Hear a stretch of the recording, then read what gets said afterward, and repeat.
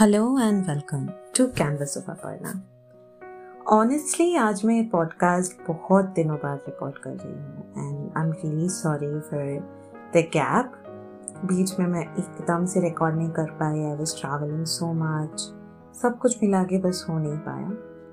कल actually anchor जो app से मैं ये पॉडकास्ट अपलोड करती हूँ, उसके बाद it goes to Spotify and everything. I was very astonished to see कि there were people जो लोग पॉडकास्ट अभी भी सुन रहे थे जब there were no episodes, nothing. They were literally going back to the previous episodes and listening to it. And I don't have words to explain कि कितना special feeling है ये that मैंने कुछ बनाया था and people were still listening to it. And then I thought that मैं जितनी भी busy हो जाऊँ, I don't want to leave this because this is not something जिसे मैं professionally in a monetary form चाहती हूँ, but this is something which connects me to a lot of people, and the main intention behind this as a podcast is to reach to as many people as possible और उनको ये बताना कि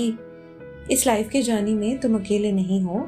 I am there with you. I'm trying my best to be there with you, and I will be like your virtual friend whom you can hear and whom you can reach out to on Instagram or on Facebook, and you can share what problem you are going through so that देखो मैं कोई expert तो हूँ नहीं, पर जितना भी सीखा है लाइफ से वो सब मिला के I will try being with you. हमेशा अगर सोल्यूशन ना दे पाओ, at least on an emotional note मैं हमेशा तुम्हारे साथ ज़रूर रहूँगी.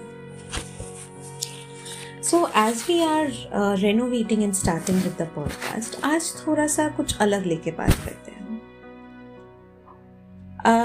Recently आप सबने सुना होगा about this incident where a guy killed a girl, chopped her into 35 pieces. मतलब अभी तो हर न्यूज़ चैनल में ये चल रहा है.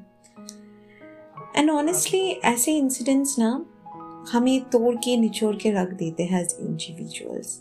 Like I think it has very less to do with religion and it has very big take on humanity, because if I keep this religious angle that is coming in एक side पे, what I understand is how barbaric human beings can be. तो I think, and ये पूरा मेरा perception है, it has nothing to do with the case honestly, क्योंकि अभी तो पूरा investigation and everything is not done, but I just think that हम कभी कभी सोचते हैं कि anger हमारा strength है. I think we all think that, like anytime something that we were expecting नहीं हुआ, हमें लगा कि हम जोर से चिल्ला देंगे, चीख देंगे, we will yell, we will rebel, we will revolt. हमें लगता है वो हमारा strength है कि हम ये कर सकते हैं. But in the longer run आप अगर एक बार अपने अंदर झांक के देखोगे ना, एंगर हमारी सबसे बड़ी वीकनेस है. एंगर हमारी इतनी बड़ी वीकनेस है दैट आई थिंक वो इंटॉक्सिकेशन के इक्विवेलेंट हो जाता है. क्योंकि जब आप बहुत ज़्यादा एंग्री होते हो ना, you lose control on your senses, you lose control on your words. And when you are intoxicated, when you are high, as the new generation says it, alcohol हो सकता है या और किसी चीज़ पे, when you are high, तब भी ये सेम फीलिंग होता है ना कि चीज़ें आपके कंट्रोल में नहीं होती है. We all are fighting in this world. आप कोई भी प्रोफेशन में हो या आप एक कॉलेज गोअर हो, आप एक स्टूडेंट हो, हम सब लोग इसी चीज़ के लिए लड़ रहे हैं कि हम सबको लाइफ अपने कंट्रोल में चाहिए. Whenever we see कि लाइफ हमारे कंट्रोल से बाहर जाता जा रहा है, that is when we react and respond in different ways. बहुत ईजी एक एग्जाम्पल देती हूँ. The politicians want the government to be in their control. They want to be that authority with all the control in their hand.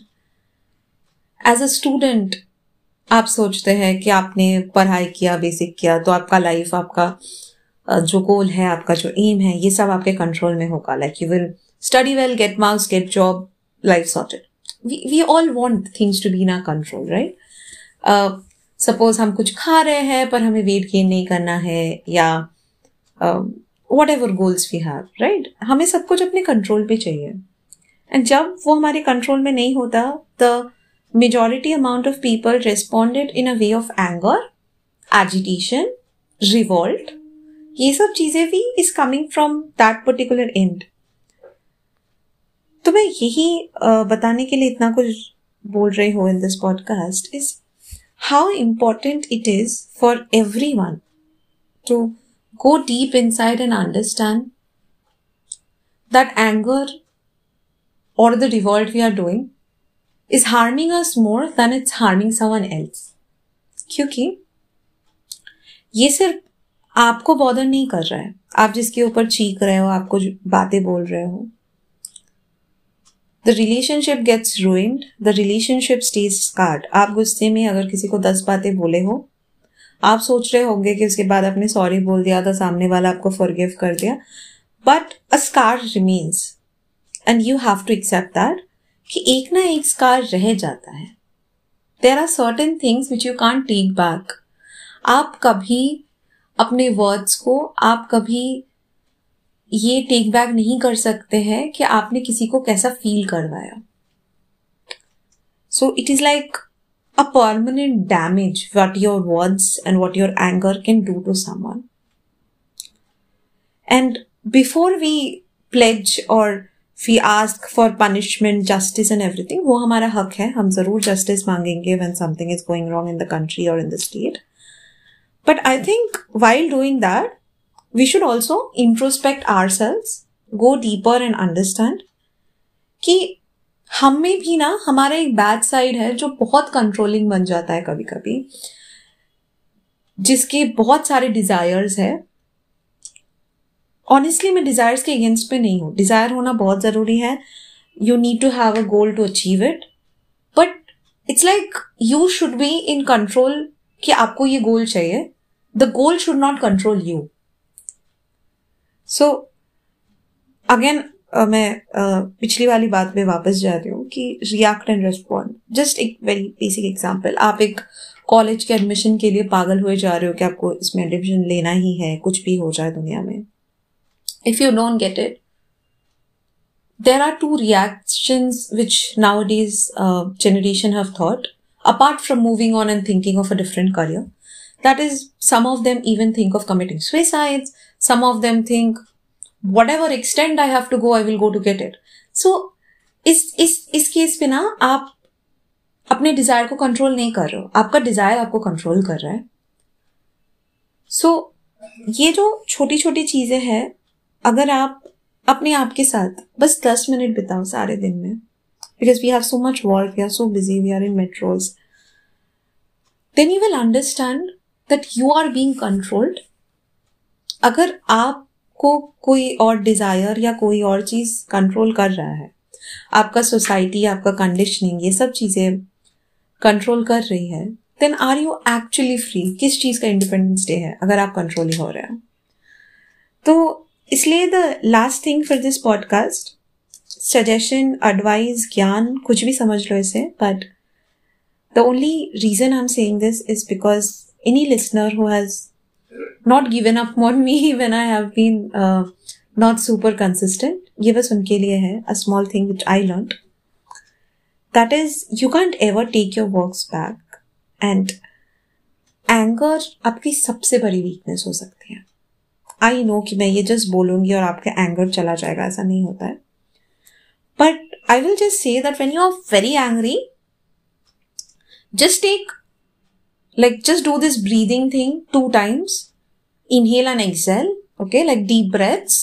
Try holding it if you want to hold it for a count. Ki breathe in for 4, hold for 4, exhale for 4. You can do, or just do it like long breaths. जो भी comfortable लगे. It is just that क्या होता है when you breathe ना consciously सोच के, तो आपका mind shift हो जाता है then from the anger point where you are at. So if you do that, ये एंगर के लिए हो सकता है, ये रेस्टलेसनेस के लिए भी हो सकता है. When things are not going in our way, we all have different ways in which we respond. तो ऐसा भी हो सकता है आप बहुत ज्यादा रेस्टलेस हो गए हो क्योंकि आपको कुछ चाहिए और वैसा नहीं जा रहा है चीजें. And trust me when I say you this, यही जिंदगी है. There is no change from that. So if something like this is happening, just take this 2 deep breaths. Okay?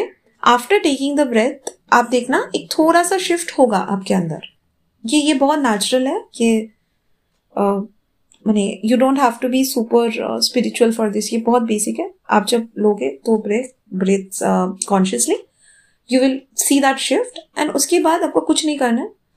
उसके बाद आप जैसे भी रिएक्ट करो, जैसे भी रिस्पॉन्ड करो ना, जस्ट थोड़ा सा कॉन्शियस बन जाइए कि आप जो बोल रहे हो that won't come back in place of anger.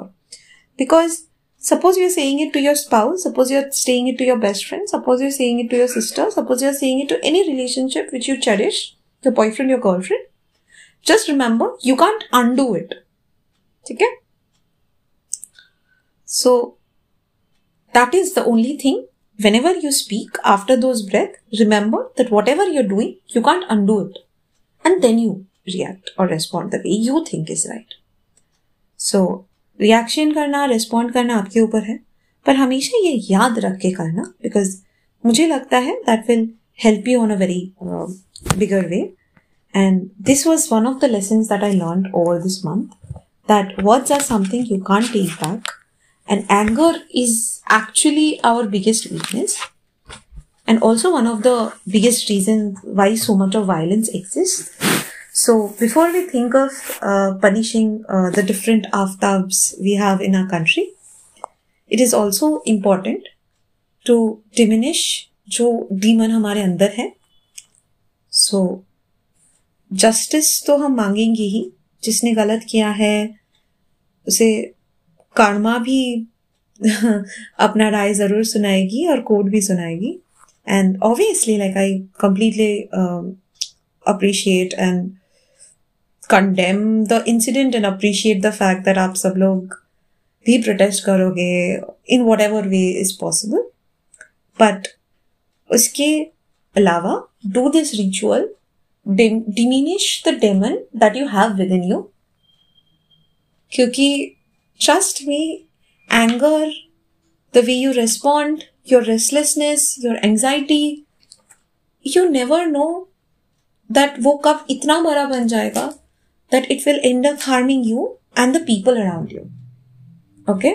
For a moment आप ये सोच लीजिए people around me को भूल जाइए. आप ये सोच लीजिए how it will be harming you or how is it harming you right now. तो ये podcast पहले was entirely on just love stuff. So I will have that. Relationships are very important in our lives. हम isolation में नहीं जी सकते.